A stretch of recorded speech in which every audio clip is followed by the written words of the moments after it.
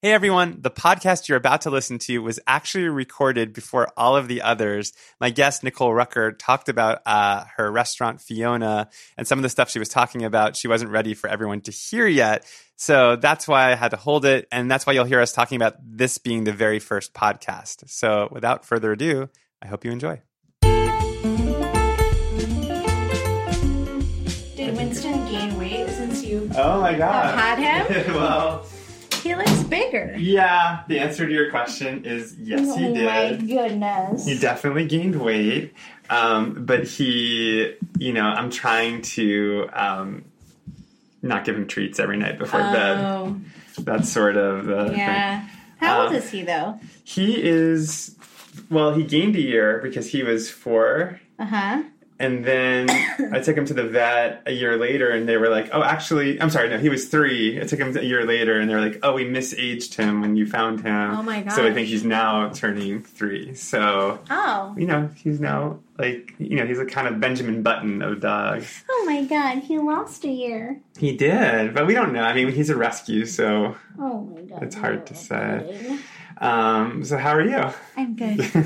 Do you do a lot of podcasts? I've done a fair amount. Mm-hmm. Mm-hmm. These are nice microphones. They're cool. Yeah, these are called Blue Yetis, and they were on sale on Amazon Prime Day. So last year on Amazon Prime Day, I got an Instant Pot, and I just gave it away. Are you trying to get sponsored by Amazon right now? No, I'm not. No, I'm just trying to talk about... You just gave away your Instant Pot? I gave it away to Craig's cousin who's starting grad school. I had such mixed feelings about the Instant Pot. I've never used one, but I don't think I would ever let one in my house. Oh, really? I just don't need it.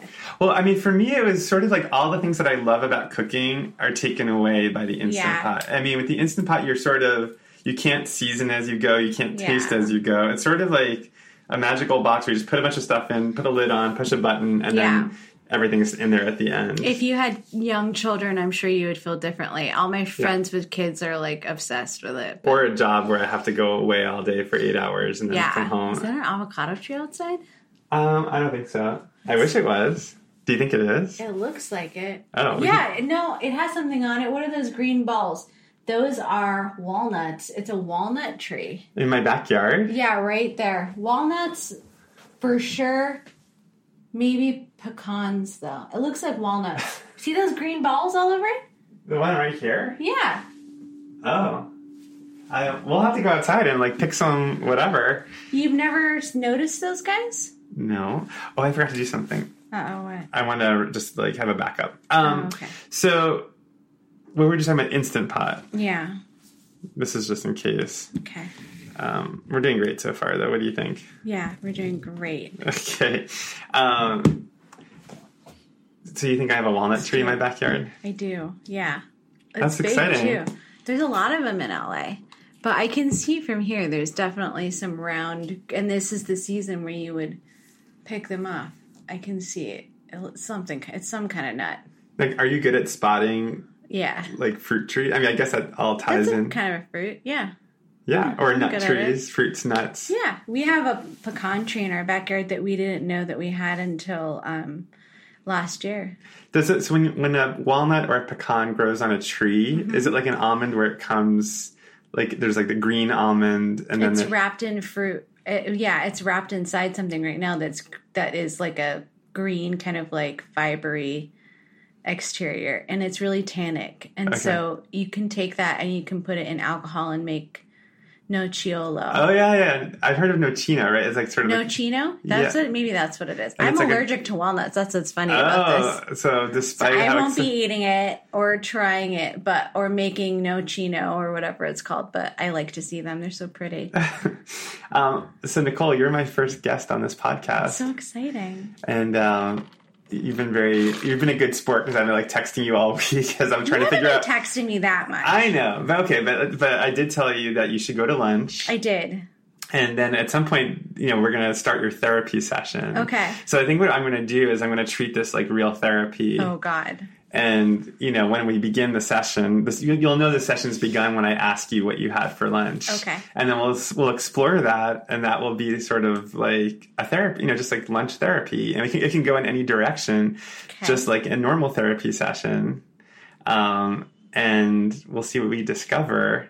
But before we get into that, I wanted to ask you how, I mean, you have this beautiful cookbook that just came out, Dappled. How's that been going? It's been really fun, and I've been enjoying it. There's a couple mistakes in the book that are giving me a little bit of anxiety, but other than that, it's great. I don't know how you write a book without at least one mistake, but I had mine are kind of big-ish. Do you think they're big because like this, you're a perfectionist, and like, I mean, do you think like an average person would notice this mistake? Yes, people have noticed. Okay. Yeah. Do you want to say what it is? Or is it too specific? I can. It's in 2 recipes. There's a sugar measurement that is inaccurate. It looks like a 1 was erased from a 1 and a slash was basically erased from it at some point. So now it says 2 cups of sugar instead of half a cup. Yeah. Which recipe is? Strawberry galette. Okay. Is that in the fruit part? Or? Yeah, it's in the fruit part, but it's for 1 pound of strawberries. So that would be quite a bit of sugar. It'd be like a jam almost. Yeah, it's a lot of sugar for that. And then a similar thing happened, seems like it happened in the peach cobbler recipe, which a lot of people are making. It says 1.5 cups of sugar, but it should only say half a cup of sugar. Okay. And I don't really, I mean, here's the thing. This is my first book, and they sent me an email that said, here's your second pass. I didn't realize that second pass meant final pass. So I thought I had another look at it. but wait, with the measurement that goes wrong like that, I mean, where in the chain do you think? I mean, it could have happened anywhere. Who knows? It could have happened when I was transcribing it. Right. And we were more concerned with continuity. And then, because all of the recipes that were tested beforehand were in a different document, and then they got brought over to the book document. So it was probably my fault at some point. And then at a certain point, since they had already been tested and they worked, I transcribed them, and it happened probably during transcribing into or transferring over to the book document, because it has to be in a special format, and you know, it's a weird process. It'll never happen again. That's for sure. I mean, as we go into your therapy, I feel like there's got to be like an element of that happening for somebody who makes such beautiful, I mean, because pastry chefs traditionally are very like mathematical and precise. And so I imagine like having the number be wrong would be very frustrating. It is frustrating, but I don't consider myself to be a pastry chef. I was just about to say. As I said those words, I was it's like, okay. I mean, yeah. What? Because I mean, I'm more of a baker. A baker. Yeah. What's the distinction? Well, I mean, if you're thinking about a hard line distinction, it would be that a pastry chef makes plated or fanciful desserts, and I would say a baker probably goes more into rustic territory, which I think I'm more in the rustic territory. Yeah. But, you know, that being said, part of the thing that is frustrating is that I wish I could have just written in all of those things, season it to taste, but you can't do that anymore. You can't write those things anymore. Right. Because people don't know how to do that. Well, it's been funny because I've been blogging again a little bit, and one of the things I'm not doing anymore is like putting full recipes on my blog, and I'm just trying to write in paragraph form. Like, here's what I did. Like, I threw some salt in, and it's so, I mean, talk about like not going viral. I mean, like, these are the kind of posts that people are just like, why can't you just give me a recipe? And it's sort of the same thing. Like, people don't want to get into the psychology of cooking. They just want to know what specifically do I do, as opposed to like the mental state that you're in when you're cooking. Right? Yeah, it's kind of the same way that I feel like driving is now, because how many times a week do you use your GPS like on your iPhone to get to some place that you've been before? Right. Yeah. So like my husband uses Waze a lot, and it's like he knows how to get everywhere in LA. He's lived here his whole life, but he'll use Waze to get to some place that we've been like 20 times because he wants to find the fastest way, right? That's the idea. Oh, you find the fastest way. So, you know, most bakers have made a peach crisp before, or a cobbler, or seasoned fruit for a strawberry shortcake. But for some reason, everyone's still looking for the map, the road map that says, you know, this is exactly how you do it. And it can't ever be that accurate, because fruit, as you know, changes. from day to day Yeah. on your counter, to season, city to city. I mean, like, our peaches and our nectarines in California are usually more acidic than the ones in the South. So that 1.5 cups of sugar in the South would probably be excruciatingly sweet, but also the South has a sweeter palate than the West. Right. And so there's no accounting for that level of taste. I've had people knock me for my chocolate pie recipe being not sweet at all. And it's one of the sweetest things that I make. Well, I think what's so interesting about all that, too, is that people are so afraid to trust their own taste. That's what I'm saying. Like, you know where you're going. You know how to get there. Why do you still use... Why do you still use the GPS? You know? But, that's fascinating. Yeah, but people also... Most people, unless it's someone who's literally never baked before, I would say most people have a general idea that 2 cups of sugar for 2 pounds of fruit is a lot of sugar. Yeah, I think you don't need to sweat that mistake in the cookbook. Well, I'm very open about it, and I tell people about it constantly. So I'm actually, I feel like I'm that like a comedian, self-deprecating constantly. Oh, yeah, it's like the one thing you bring up about your cookbook. There's a mistake. Yeah, that is funny. Great book, but I definitely screwed it up. Well, speaking of your psychology, I think the time has begun to begin our therapy sessions. Okay. So, Nicole, yes, what did you have for lunch today? Well, I had a very late breakfast, and so I felt a little pressure to have lunch to eat again so that I could eat something right before I got here. We'll return to that in a second because I think that's interesting too, that you felt the pressure.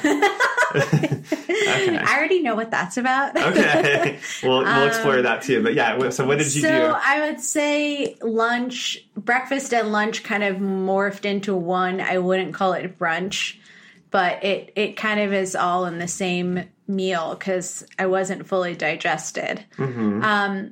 I had to go test some new menu items at Fiona and taste some things. And that's because they're changing the menu pretty drastically. And also it's because Sean and I are no longer there. So yeah. So here's your first podcast. I know. With breaking news. It is breaking news. Yeah, I might have heard a little bit about that. I told your friend about it. Yeah, but I didn't know if that was official or. It's definitely happening. So basically, I'm basically stepping away so my partners can have a chance at making it profitable the way that they want to do it. It's a difference of, opening a restaurant's hard. Yeah. So there's really no hard feelings. I think that the menu that they want to do is going to be great. So, and I'm still kind of in their universe. So I had to go taste some things just to make sure that they were kind of like up to my, liking. And they were great.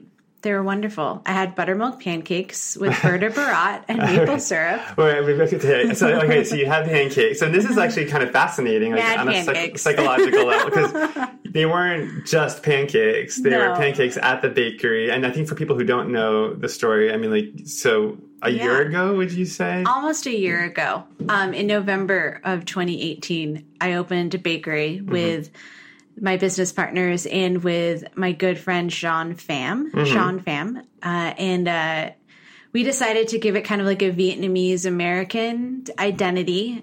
So there's a lot of Vietnamese food on the menu. But this year has been really difficult and it didn't really take off that well and sales were slow. And so obviously you got to do everything you can. So we started to change the menu more. And ultimately, it just became kind of a creative difference. I felt like the best way for them to succeed was to be able to do whatever they wanted to do to save this business they put so much money into. And my portion of it was sweat equity, really, and my identity, I guess, in being the face of the place, which is not for nothing. It's a lot. So, that's kind of where we're at right now. But I'm happy about it, and it's great. And I really want that place to be so successful. So, I'll do anything I can. But it seems like there's got to be a lot of pain. Is that the right word? Or yeah. I mean, well, I have a therapist, not you therapist. I thought I was your only therapist. Oh my God. I'm sorry. Yeah, you're definitely cheaper than my regular therapist. That's true. I'm a lunch therapist, so I just fixate on what you had for lunch. Good. By the way, I'm sorry. I should just say I'm like fidgeting with all the audio stuff, and I hope it doesn't distract you because I'm just. It's okay. Craig made me so neurotic before he left that I had like the gain up too high, but I think we're good. Everything is good. You can edit stuff like that afterwards, anyways. No, we're a pure podcast. This is whatever happens in this therapy session. Oh my God, is what happens. Okay, so I want to walk back through some of this though because you went to lunch today at Fiona. This was your lunch. And the food that you were eating is the food that they're going to be serving there now that you are leaving?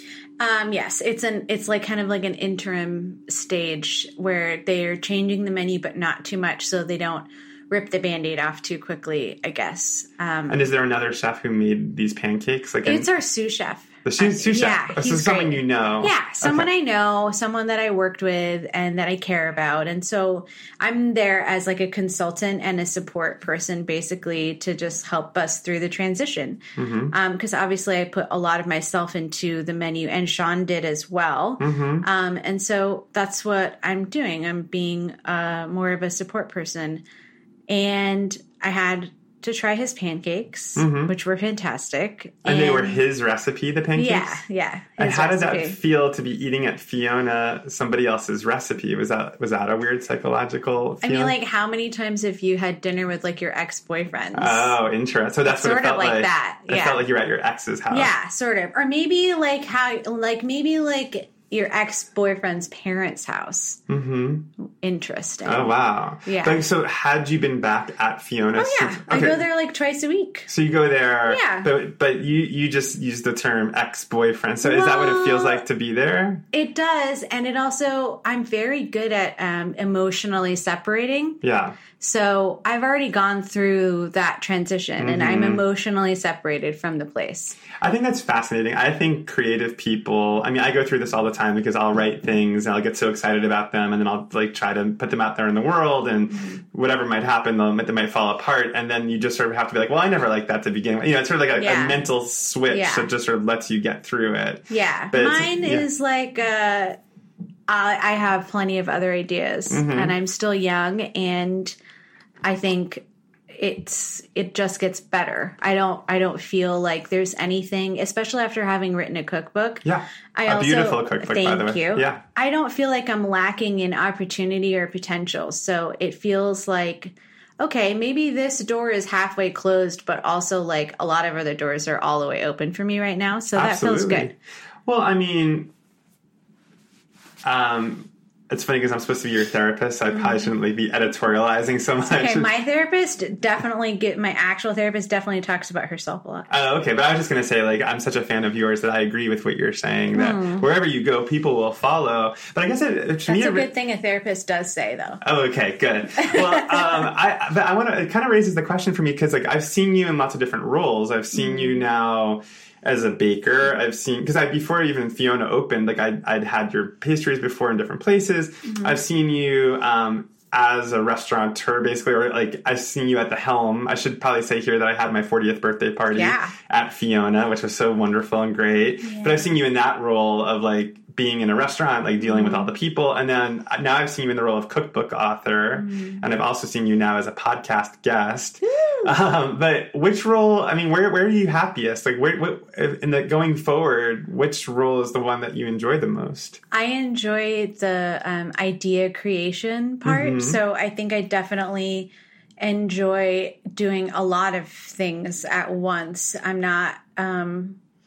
I'm not very good at just like doing one thing all the time. So I like to have variety. So it feels right to me to do like, you know, do a podcast, do a book, you know, come up with another idea for a bakery or, you know, make new content in that way. So that part is nice. But I mean, it's interesting because your answer, I thought you were going to say like being in the kitchen I love being in the kitchen. Yeah. But idea creation could also be you like walking in a park, right? I mean, it could be anything. Well, it could, but I think that like, I think people I'm comfortable now with the fact that people look to me to ask for advice or ideas, or whereas before that felt very private when I was young. Mm-hmm. Like when I went to art school, it felt very private, like I couldn't share that stuff. And now I'm just kind of like, hey, guess what?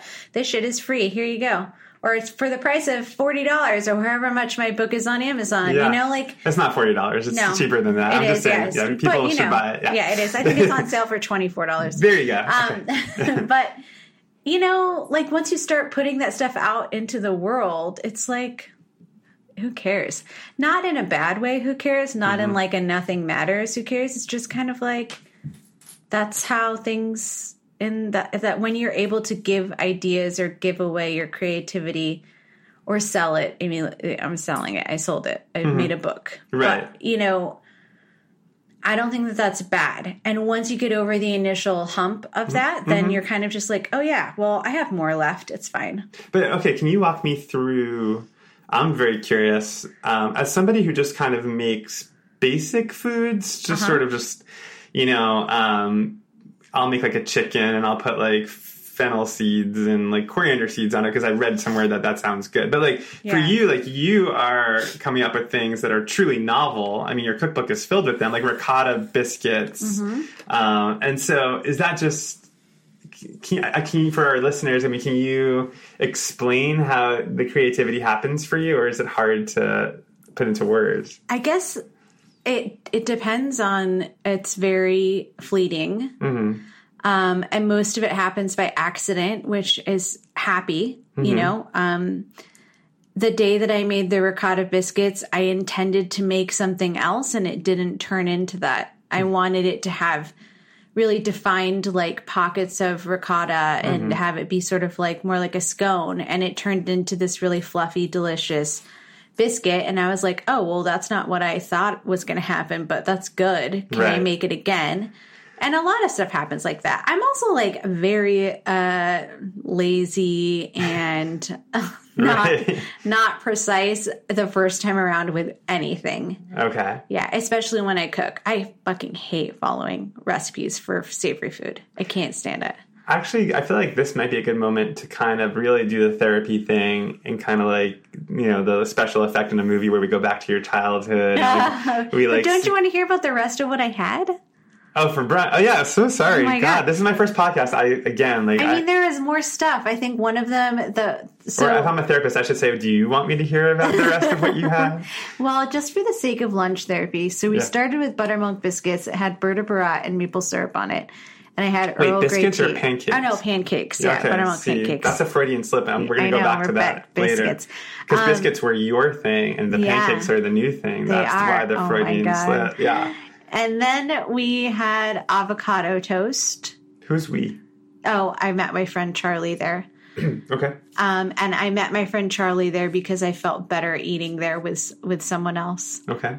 And I normally love to eat by myself. Love it. Me too. But I don't love to eat by myself there anymore. Right. I came to Fiona by myself once. Do you remember that? You came there more than once by yourself, I believe. Oh, yeah. It's nice. There was like one rainy night that was really it was fun. so cute. It was cute. Wait, so you had the pancakes? Buttermilk pancakes, and then we had avocado toast with curry leaves and Fresno chilies on top of it, which was very good. Was that a new recipe? It is, and we have never served avocado toast before. And in fact, Sean and I talked a lot of shit about avocado toast. So how did it feel to now be at this restaurant that was your baby, where they're serving the thing that you didn't want to serve when you were at the helm? I can't say that avocado toast doesn't taste good. It tastes great, especially when it's seasoned well and on very good bread, and it was. Mm-hmm. So it was good. And I also can't pretend like I don't make that for myself at my house. Mm-hmm. So sometimes you just have to like give up your preconceived ideas about what things should be, and it was good. So was that it for your lunch? And I ate some bacon.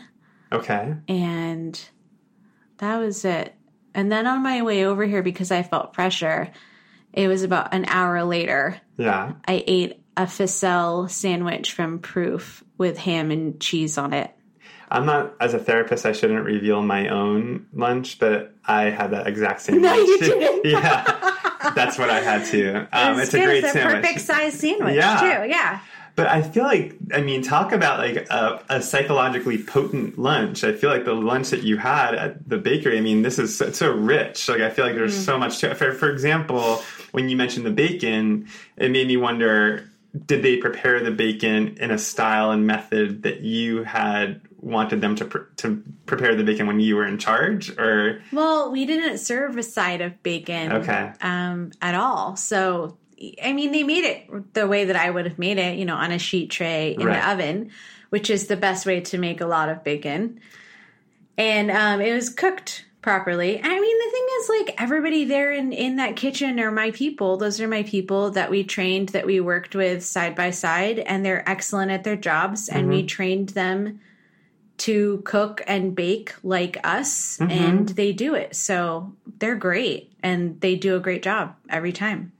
Okay. So, of course, the bacon's going to be good, and the pancakes were great, and the avocado toast was exactly what it should be, delicious and wholesome. So, not knocking it. Was there any part of you, though, that was like, well, if I was doing this, I would have done X, Y, Z? No. Everything was so good. Honestly, like, I don't think I would have changed a thing. I would have, what I would have changed? The place would have been full of people. Because that's the only thing missing, truthfully. Right. The only thing missing from that place is that it's not packed to the gills with people. And somehow they have to figure out what key to turn to make that happen. And I wasn't able to figure it out as much as I tried. So, and it's kind of an incredible, strange alchemy that makes that happen. It really is. Yeah. It is a lot like an emotional or a romantic relationship with a person, which is why it's sort of like, that like ex-boyfriend who like you still really, I love that person, and it was not the right time. We couldn't make it work. But when we see each other, I still love you. Right. So that's why it's weird. Your childhood. Let's go there. Oh my God. My childhood. Where did you grow up? San Diego and San Francisco, kind of half and half. And so, I just have to ask, because I think this will all tie together eventually, but the food thing, the cooking, how did that begin for you? My grandma was a really good cook. One of my grandmas was a really good cook. My other grandmother was not a great cook, but very encouraging, both of them. My parents were divorced. We don't have like a very strong cultural heritage to look back on, because we're kind of like a blended family. Native American, Spanish, and Irish. Wow. And neither of them were very strongly represented in our households, because it was like, let's be American, basically. And we're pretty poor. So we cooked at home a lot, and when we ate out, it was probably like junk food. Well, it definitely was fast food a lot. And I just learned how to cook because I had to, because my mom worked and I was home. And I was very interested from a young age. Very interested. How old were you when you first really started cooking? Probably like 8 or 9. And was it, at the very beginning, was it just sort of like cracking open a box of Kraft mac and cheese and adding water? Or from the very beginning, were you using like real butter and real flour and like making things? Well, we didn't really eat a lot of Kraft macaroni and cheese, like box mac and cheese. My mom usually bought Stouffer's or like the generic brand of Stouffer's because it was better. So she cared a lot. She cares a lot about macaroni and cheese, just like I do. But there wasn't a lot of baking. We did make Toll House cookies a lot. So that's a real recipe that you make from scratch. But a lot of other stuff was kind of like savory food. There wasn't a lot of sweet stuff being made. I made a lot of Jell-O. Oh, yeah. Yeah. I mean, were you like, was there a glimmer of the future Nicole Rucker in your Jell-Os? Like, were you adding fresh fruit or neon, like, squiggles? No. I mean, it was a long time ago. It was the 80s. Right. So, also, it wasn't really like a thing for someone to aspire to be a chef when you're a child. Sure. My moment was similar to yours, and again, I shouldn't make this about me, but it's a podcast. Yeah. Was my mom once, I never cooked growing up. I secretly craved an Easy Bake Oven. My mom wouldn't get it for me. Well, I shouldn't blame her because she'll probably listen to this. Maybe I wasn't brave enough to ask for it. But in either case, she did buy me once this thing called Dolce Frutta, which was this chocolate you could put in the microwave and you could dip things into it and it would harden. So I would dip grapes into this microwavable chocolate and make chocolate-covered grapes. That's my rosebud moment. But back to you. This isn't about me. I'm curious, just to tie it together a little bit, are pancakes anything significant from your childhood?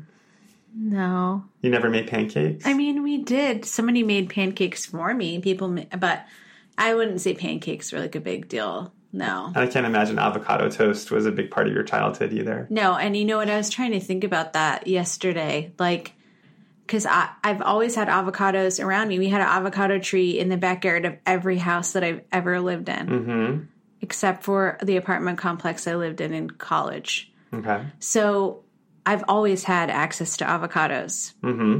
I cannot remember what form they usually came in at the table. Maybe guacamole, but like never like whole chunks of avocado, especially not in the 90s. I don't remember that being like a thing. And we didn't eat like tostadas or anything that had like slices of avocado on it. Did avocado toast become a thing because people started perceiving avocados as healthy? Is that why they had like omega-3 fatty acids? I don't know. Yeah. I think it was popularized in Australia. Oh, really? But then people here say that they've been making it since they were a kid. It just wasn't a thing at my house. Or not even like on corn tortillas. You know what was a thing? Like frying a piece of bologna in a cast iron pan and then poking a hole in it and wrapping it up to let the air out. To let the air out, because when you put a flat piece of bologna and it gets hot, it makes a bubble in the pan. It like balloons up. And you poke a hole in it so it flattens. Yeah. And then you wrap it in a corn tortilla and you make a bologna burrito. Wow, that sounds delicious. I probably ate that every day for like 6 or 7 years. So I'm very curious, in terms of like the bologna burrito of it all, going from that to like working in restaurants and serving food to like paying customers. I mean, how do you think about the difference between the food you would make for yourself growing up and the food that you learned how to make later and the food you make for yourself now? I mean, was there sort of like a formal education involved, or was it always just something that came organically from yourself? I think that things started to change when my dad married his third wife, Verna. She's from Barbados, and initially I was very skeptical of her because you're supposed to be skeptical of your stepmother. Yeah. It's classic. It's the fairy tale thing. 80s and 90s movies tell you you're supposed to hate them. Sure. And I went to college in San Francisco, which is a great food city. And in the late 90s, early 2000s, it was starting to become a very good food area again. And she wanted to take me places. I think she kind of saw that I was interested in food before I did. And she always made dinner and encouraged me to cook and had nice ingredients around. And she also wanted me to go to like restaurants. Like she was very like encouraging about that. And how did you feel about that when that was happening? I think that was fine because it was kind of like a sneaky way of her beginning to connect with me, which I thought was really, like now looking back on it, I think it was like really smart and really sweet. By the way, she passed away. And so it meant a lot. Yeah, I don't want to cry. No, please. This is lunch therapy. I don't want to cry at lunch therapy. But that was a really sneaky way. Yeah, she connected with you through restaurants. And was that the passage for you from your childhood into your career? I mean, was that the connector or... I don't know. I mean, I think that, like, I was also, like, such an entitled kid. Like, as most kids are so... You should have tissues. Yeah, that should be, like a staple of lunch therapy. Are many other people going to cry, though? I think... Yes, this is lunch therapy. I mean, honestly, I feel like I've succeeded already. I mean, not to be insensitive, but God. This means this podcast is really working. I had my first cry already. Oh, my God. I'm going to talk about this in my therapy because I can't cry in therapy, so... You should talk more about how you can't cry in therapy. Yeah, but this isn't about me. This is about you. Oh, it so is. Yeah. I think that, so I think that everybody was kind of scared. Like my dad and my stepmom and my mom maybe were concerned about what I was going to do because I was like, I never finished anything. I was like really like a bad artist who like didn't put any finishing touches on anything. Everything was kind of half-assed. Photography. Okay. Everything was really half-assed. I was in a band, but I left it, just like I never really did anything all the way. And so everyone was kind of like worried about like, what is she going to do? And I think that maybe my stepmother saw what I was going to do before I knew I was going to do it. Mm-hmm. So she encouraged that. And she sent me to France, like a big cliche. She sent me to France when I was a freshman in college during that summer. And that really changed a lot. I mean, pretty much after that, it was kind of like set in stone. So just so I give a clear picture, so there was your mother and like that side of the family, and then there was your father who had married his third wife, who was the one who took you to restaurants. And so did your mom have any influence on you in terms of the food of it all, or was your stepmom? So how would you describe the difference between your mom's influence on your food and your stepmom's influence on your food? Well, my mom's cuisine and her family's cuisine was like family cooking food and was definitely sort of like Mexican American cuisine. Okay. Which is a lot of stuff that's like cheap to make and, meant for a big group and highly caloric and not a lot of raw vegetables, but very delicious stuff, you know. It was also kind of like multicultural because, again, it was like Mexican American, but then also like American. And then there was this really weird occurrence of like Filipino food being incorporated because of the area we lived in, San Diego. So she learned how to make adobo, and I learned how to make adobo when I was like 9. Gotcha. So you guys were cooking together, you and your mother? Yeah, okay. I helped. We all helped, but that was my mom's food. It wasn't a lot of trying new things at all. When you say we all helped, who was in the house? My brother and my sister. Okay. So I retract that last statement because we did have a Japanese exchange student several times. Oh. So there was also like going to the Japanese market and eating food there. I was just thinking of a John Hughes movie. I know it's terrible. What was that, like Pretty in Pink or 16 Candles? It was, those long duck dong. That's horrible. Yeah, which is not, he wasn't from Japan. I know, he was Chinese, right? Yeah. But also it was like a hugely racist character. Yeah, it's terrible. But I was just thinking of you in the 80s with a Japanese exchange student in the house, similar to Molly Ringwald. And just in that level was all I was thinking I wish I was more, I really wanted to have red hair. So I really wanted to be Molly Ringwald. So, okay, so your mom, but I'm glad I'm asking about this because it's painting a clear picture. It's like with your mom, I'm getting an image of just like being home in the kitchen, of all the kids around, like food being made and like that. And this to me ties back to much earlier in the conversation when I called you a pastry chef and you said you think of yourself as more of a baker who's more rustic. Like I see that like your mom's influence probably maybe has something to do with that. Whereas your stepmom, it seems like she was the liaison into the world of restaurants and fine dining. So those two forces, and again, I don't want to overanalyze, but it seems like they shaped you in some way. Yeah, they did, definitely. And I think maybe equally, I think maybe it was like a transfer of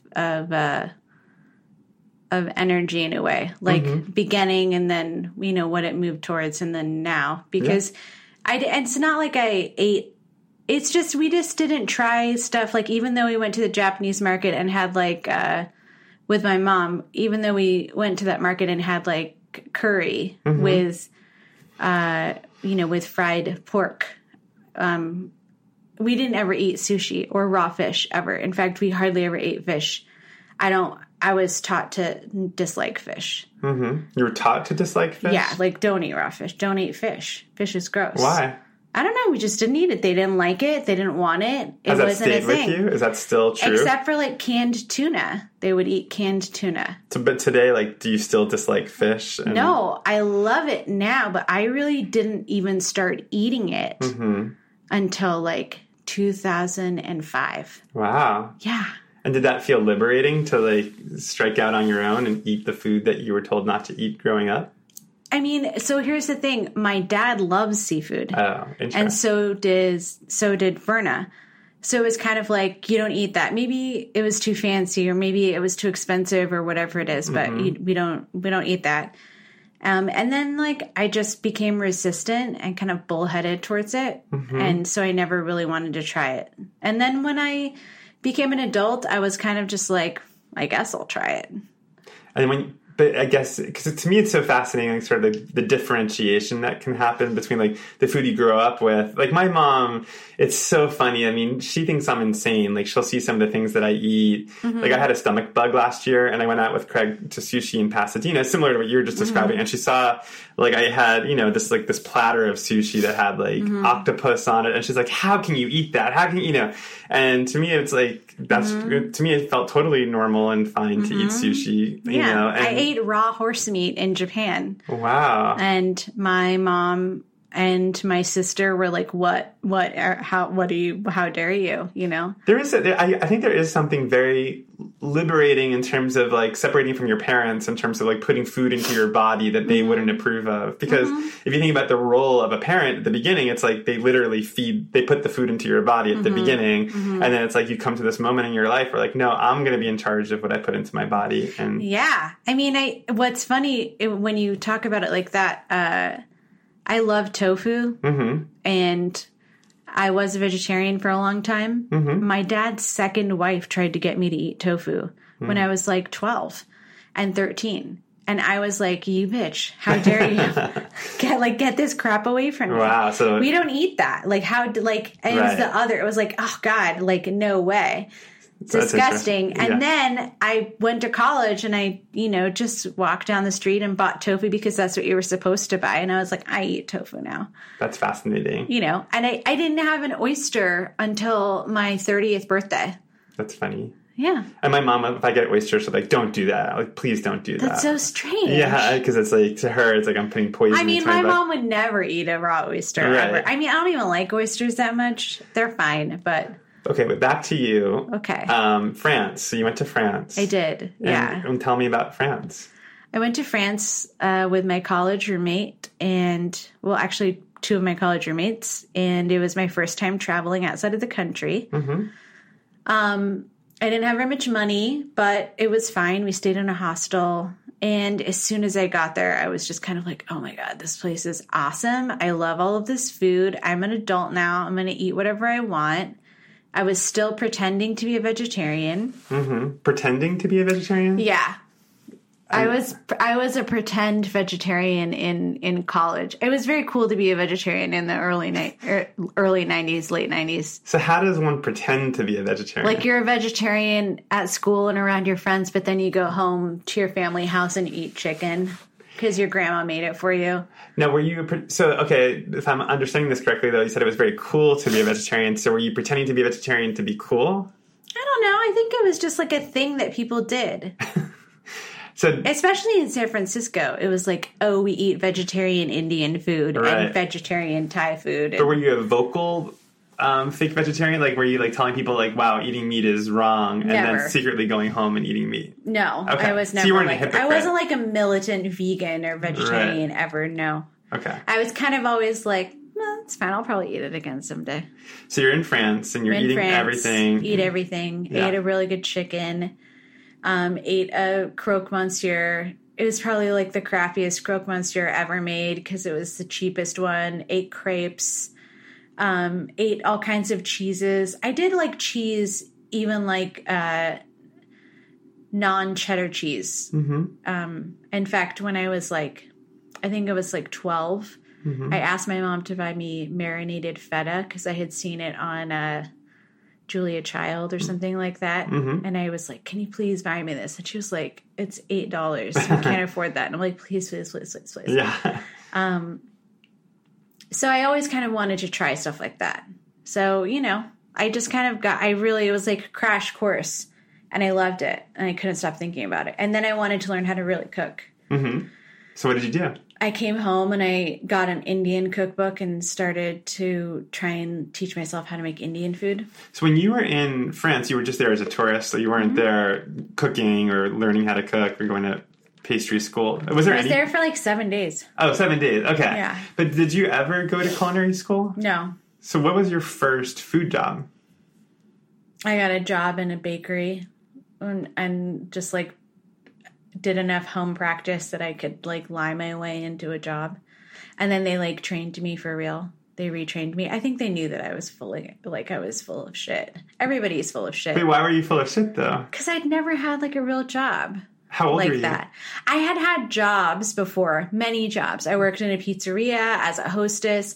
I was an assistant for a photo studio, worked in a photo store, worked at Jamba Juice when it was Juice World. I'd had like actual jobs, but I had never had like a food job where I was making food. But I really wanted that. Where was this? In San Diego. And can you say the name of the bakery? Or it's called Influx Cafe. Influx Cafe. And how old were you? Oh, by that time it was like 2003, so I was 23 or 24. So you're 23, 24. This is the young Nicole Rucker at her first bakery. And I'm curious, like, we haven't really gotten into this yet because I'm fascinated by this question or the subject about like being an introvert versus being an extrovert and being a cook, because for me, like I'm an extroverted introvert. So I like to be in the kitchen at dinner parties and get to hide in there, and then I'll come out for a little bit and see everybody and then go back in. But I don't know how you define yourself. If you seem like you're also a mixture maybe of introverted and extroverted. I think I'm probably more introverted than extroverted. And I feel most of the time, especially I'm very protective of when people want things from me. I'm like super stingy. You are? Yeah. Oh, that's not been my experience. You seem very generous. But it's only with people that like I do like an assessment of people. Okay, I must have passed the assessment. Yes, I'm like, I don't know, something. I just feel very protective. It's probably a lot to do with like the way that I grew up, but I just really didn't. I don't want.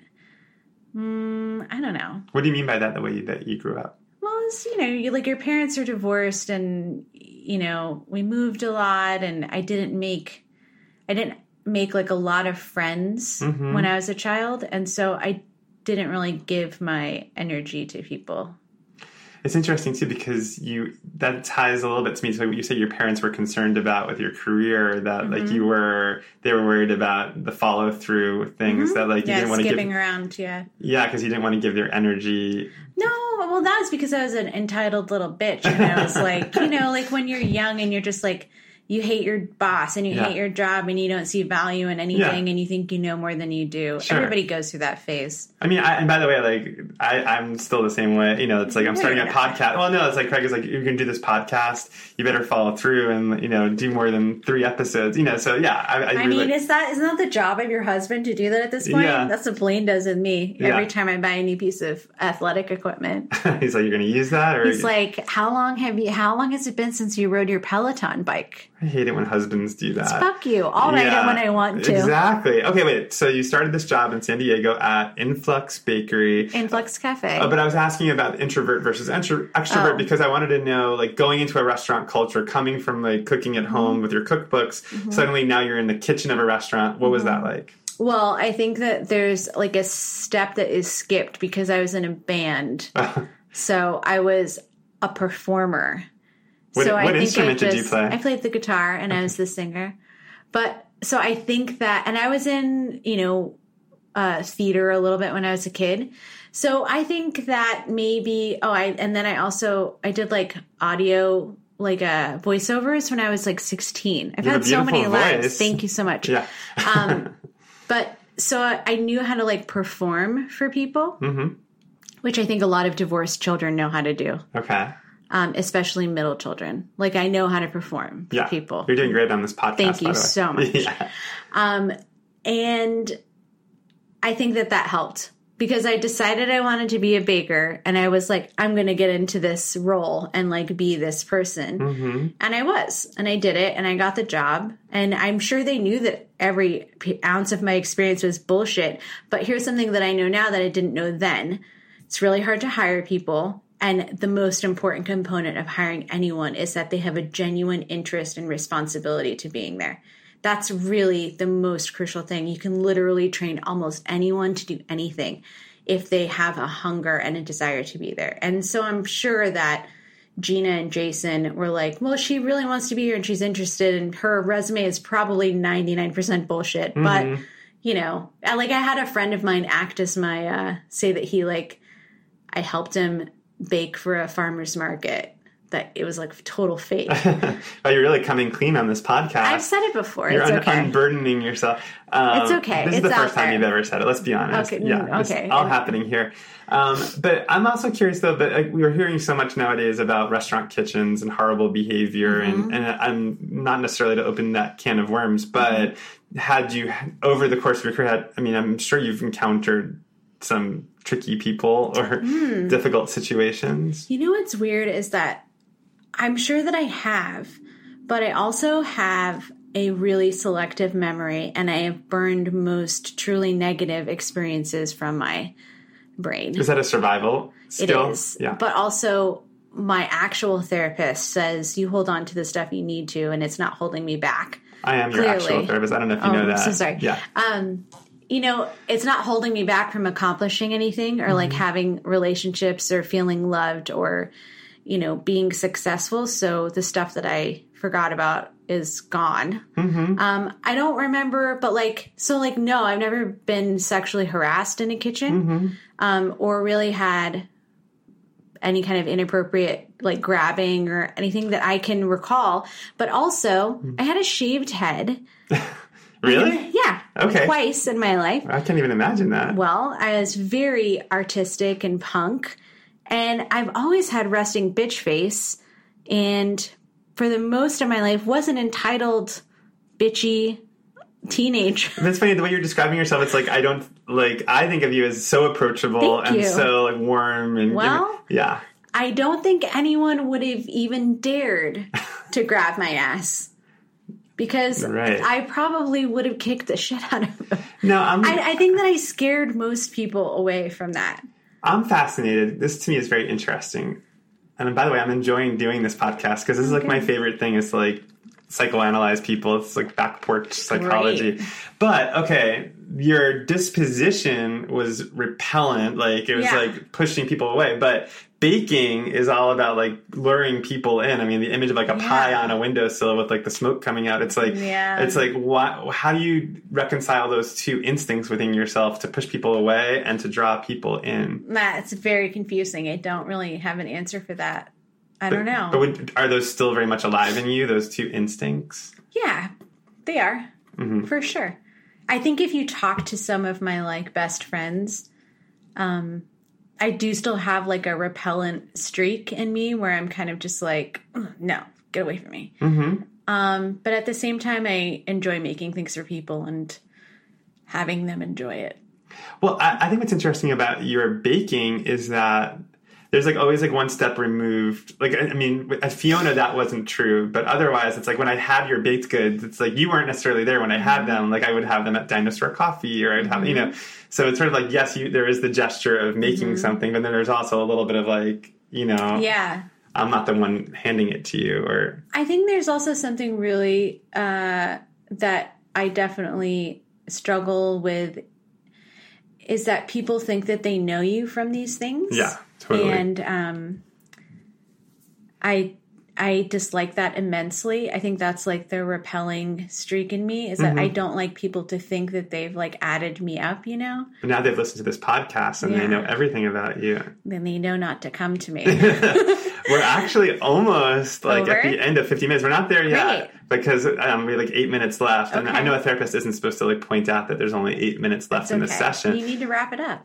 But but there's so much. I mean, do you feel good about like some of the stuff we've covered? I feel like we covered a lot of ground.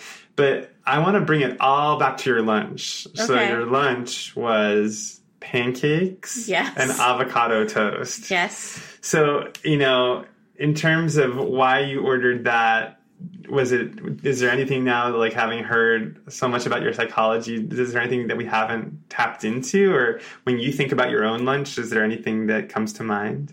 No. I don't think that I had to eat them. Why? because I had to try them and get Those my specific approval. things? Yeah. Okay. And I was eating with someone who doesn't eat pork, so there was like some things that I couldn't order. Wait, I need to understand something though. This is very important. You said at the very beginning, you said, I felt pressure to get lunch. Oh, I felt pressure to get the sandwich. The sandwich? Yeah. So the pancakes and the avocado toast weren't even the lunch. I mean, it was like this is lunch lunchtime. therapy. This isn't breakfast therapy. Well, it That's was a like different they podcast. all blended into one because I did they that know? and then I came directly over here. I think we're going to have to start this podcast over Oh my again God. and focus I on got your the lunch. sandwich because I felt like I needed to have something separate from that food. Were you hungry to for a talk sandwich? Not at all. And also, Did you eat it? yeah, I ate the whole thing. Just because you felt the pressure to it have was had a good. lunch? I was definitely not hungry. I ate it anyways. Well, let's talk more about that pressure, though. Because what if you'd come in here and said, hey, I had a big breakfast? What would that have meant to you? It would have meant that I was letting you down because you specifically told me to eat lunch. Interesting. I'm also like, for as much as a punk brat as I was, I'm a huge rule follower. Yes, that's what I'm tapping into Major here. rule follower. And I want to give you, because I care about you. Also, Thank you. I want to give you what you asked for. So I ate lunch because I'm just a projection screen. You're projecting Shut onto me up. all other kinds of I characteristics. just really, it's like I just got to do the Grub Street diet. I for did. New I York. don't believe me. Yeah, you liked it. I loved it. It was amazing. Well, I really wanted to do a good job for people. Can I ask you a question, though, about being a rule follower and being a baker? Mm-hmm. Is that the link? I mean, is that because people talk about baking being so different than savory cooking Mm-hmm. because there's a precise amount and you use a certain amount of flour and a certain amount of sugar and you get these results? Is that the appeal to you of baking? Yeah, there is a defined set of rules that you should follow to achieve certain outcomes, but there's an enormous amount of freedom within the boundaries of those rules. Mm-hmm. So That's I great. like rules like that. And I'm like trying to think about it like in terms of being punk, but also being, it's like... That's like the opposite. No, but I'm saying it's sort of like in each of these stories, it's sort of like testing it's like going back to where there's structure. It's like, there's always like a structured world around you. Like with the eating of the oysters or eating of the seafood, it's sort of like stepping away from the safety of like your mother's care, but then always coming back. Yeah. Is that psychologically astute or no? I don't know. I don't want to end on a bad note. You're not ending on a bad note. Okay. I think like the ultimate thing is that I just really want, the other thing, the reason that I went to proof is because I also very strongly believe in, if I'm on this side of town, to go to the restaurant that's owned by someone that I know. Oh, you know the owner of Proof? Yes. I go there all the time, and I've never met the owner of Proof. Really? Yeah. Oh, that's It's a interesting. great bakery, by the way, in my neighborhood. Yeah, it's a wonderful bakery. Yeah. And I like to support the businesses of people that I know because I know how hard it is to own a business and own a bakery right now in the middle of summer, especially. It's so hard. A very difficult time. So I very happily will give them my $12 on a summer's day and eat a sandwich that was probably going to get thrown away because it's 3 o'clock or 2 o'clock and no one's going to order it. So to bring things full circle, though, in terms of your lunch today and your breakfast and moving forward, I mean, it seems to me the more poignant or the more important meal that you had today, unfortunately for our podcast, was your breakfast. We can call it brunch. Let's just call that brunch. Let's pretend the sandwich didn't happen. I think the sandwich is throwing off everything. Oh my God. Now I feel like I'm shaming you. It was a fake brunch. It was a fake lunch. You're right. It was. It's fine. You were a fake vegetarian, and then you just ate a fake lunch. I ate a fraudulent lunch. Now that's interesting. How's that for psychological astuteness? Still a performer. Oh, wow. Okay. This is good. I like ending on this note. But how are you feeling going forward? Are you feeling good, positive? You have your cookbook. You have... Yeah, I feel great. I'm excited to go to more cities and sign books for people and tell them all about my embarrassing mistakes and just continue to be Oh my gosh, so you're focused on the generous. mistakes too. I It's a gorgeous book. By the way, we should say the name of the book is Dappled. Yes, baking recipes for fruit lovers. And you're not just a fruit lover, you're a nut lover because you noticed a tree in my backyard. I don't love walnuts. I think it's a walnut tree and I can't eat walnuts, but I do love all growing fruit in, contained spaces like your backyard. Oh, yeah, contained spaces. See, this is... I know, I love rules. I love containment. I love rules. I love boundaries. Wow. Yeah. Well, okay, I'm just going to look at the time, but yeah, we're basically at the end. And so I have one question for you that I feel like every podcast that I do, and by the way, you were my first guest. Yay. And you did fabulously. Thank I feel like you made me feel good about this concept. It's a great concept. Yeah, I like it. Because it's just like, what did you have for lunch? Or in this case, breakfast or brunch? Unless you screw it up like I did. No, you didn't screw it up, but it's like, hopefully it's a launching pad into a whole world of psychological insight. But I want to end every podcast with the most important question I can think of after what did you have for lunch, which is, what are you going to have for dinner tonight? Tonight I'm going to dinner with my friend Nicole, with an H, who I was in a band with in high school. And so we're going to go, we see each other every couple of years. She's probably my oldest friend. And where are you going to go? I don't know yet. I might try and take her to Sonora Town. I've heard that's really good. You've never been? No. Oh my God, it's so good. I hear like somebody just wrote about it and now it's impossible to get in there. Well, there's always a line. Okay. So, I don't know. Maybe I'll go there. If not there, then I'll go to Amasita in Culver City. Oh, I heard that's really good. Oh, it's so great. Yeah. Yeah. And when you are going to dinner with your friend, and we still have a little time, so don't, I feel like I was wrapping it up. It's okay. We have 52 seconds, but that doesn't have to be this formal. I'm just going to hit cancel on the timer. When you go to dinner with a friend, do you tend to take charge about where you go? Yes, most people ask me to do that. Yeah. But this person has dietary restrictions, so I have to play within that. This person doesn't eat seafood. Oh, interesting. She also doesn't eat gluten. Yeah, so most people do. But what's funny is that most people look to my husband for that instead of me. Because they know, here's the thing. I always go to the same places, the same handful of places. And most often than not, it's because it's someone that I know that owns it. And so I go there to support my friends. That's great. Yeah.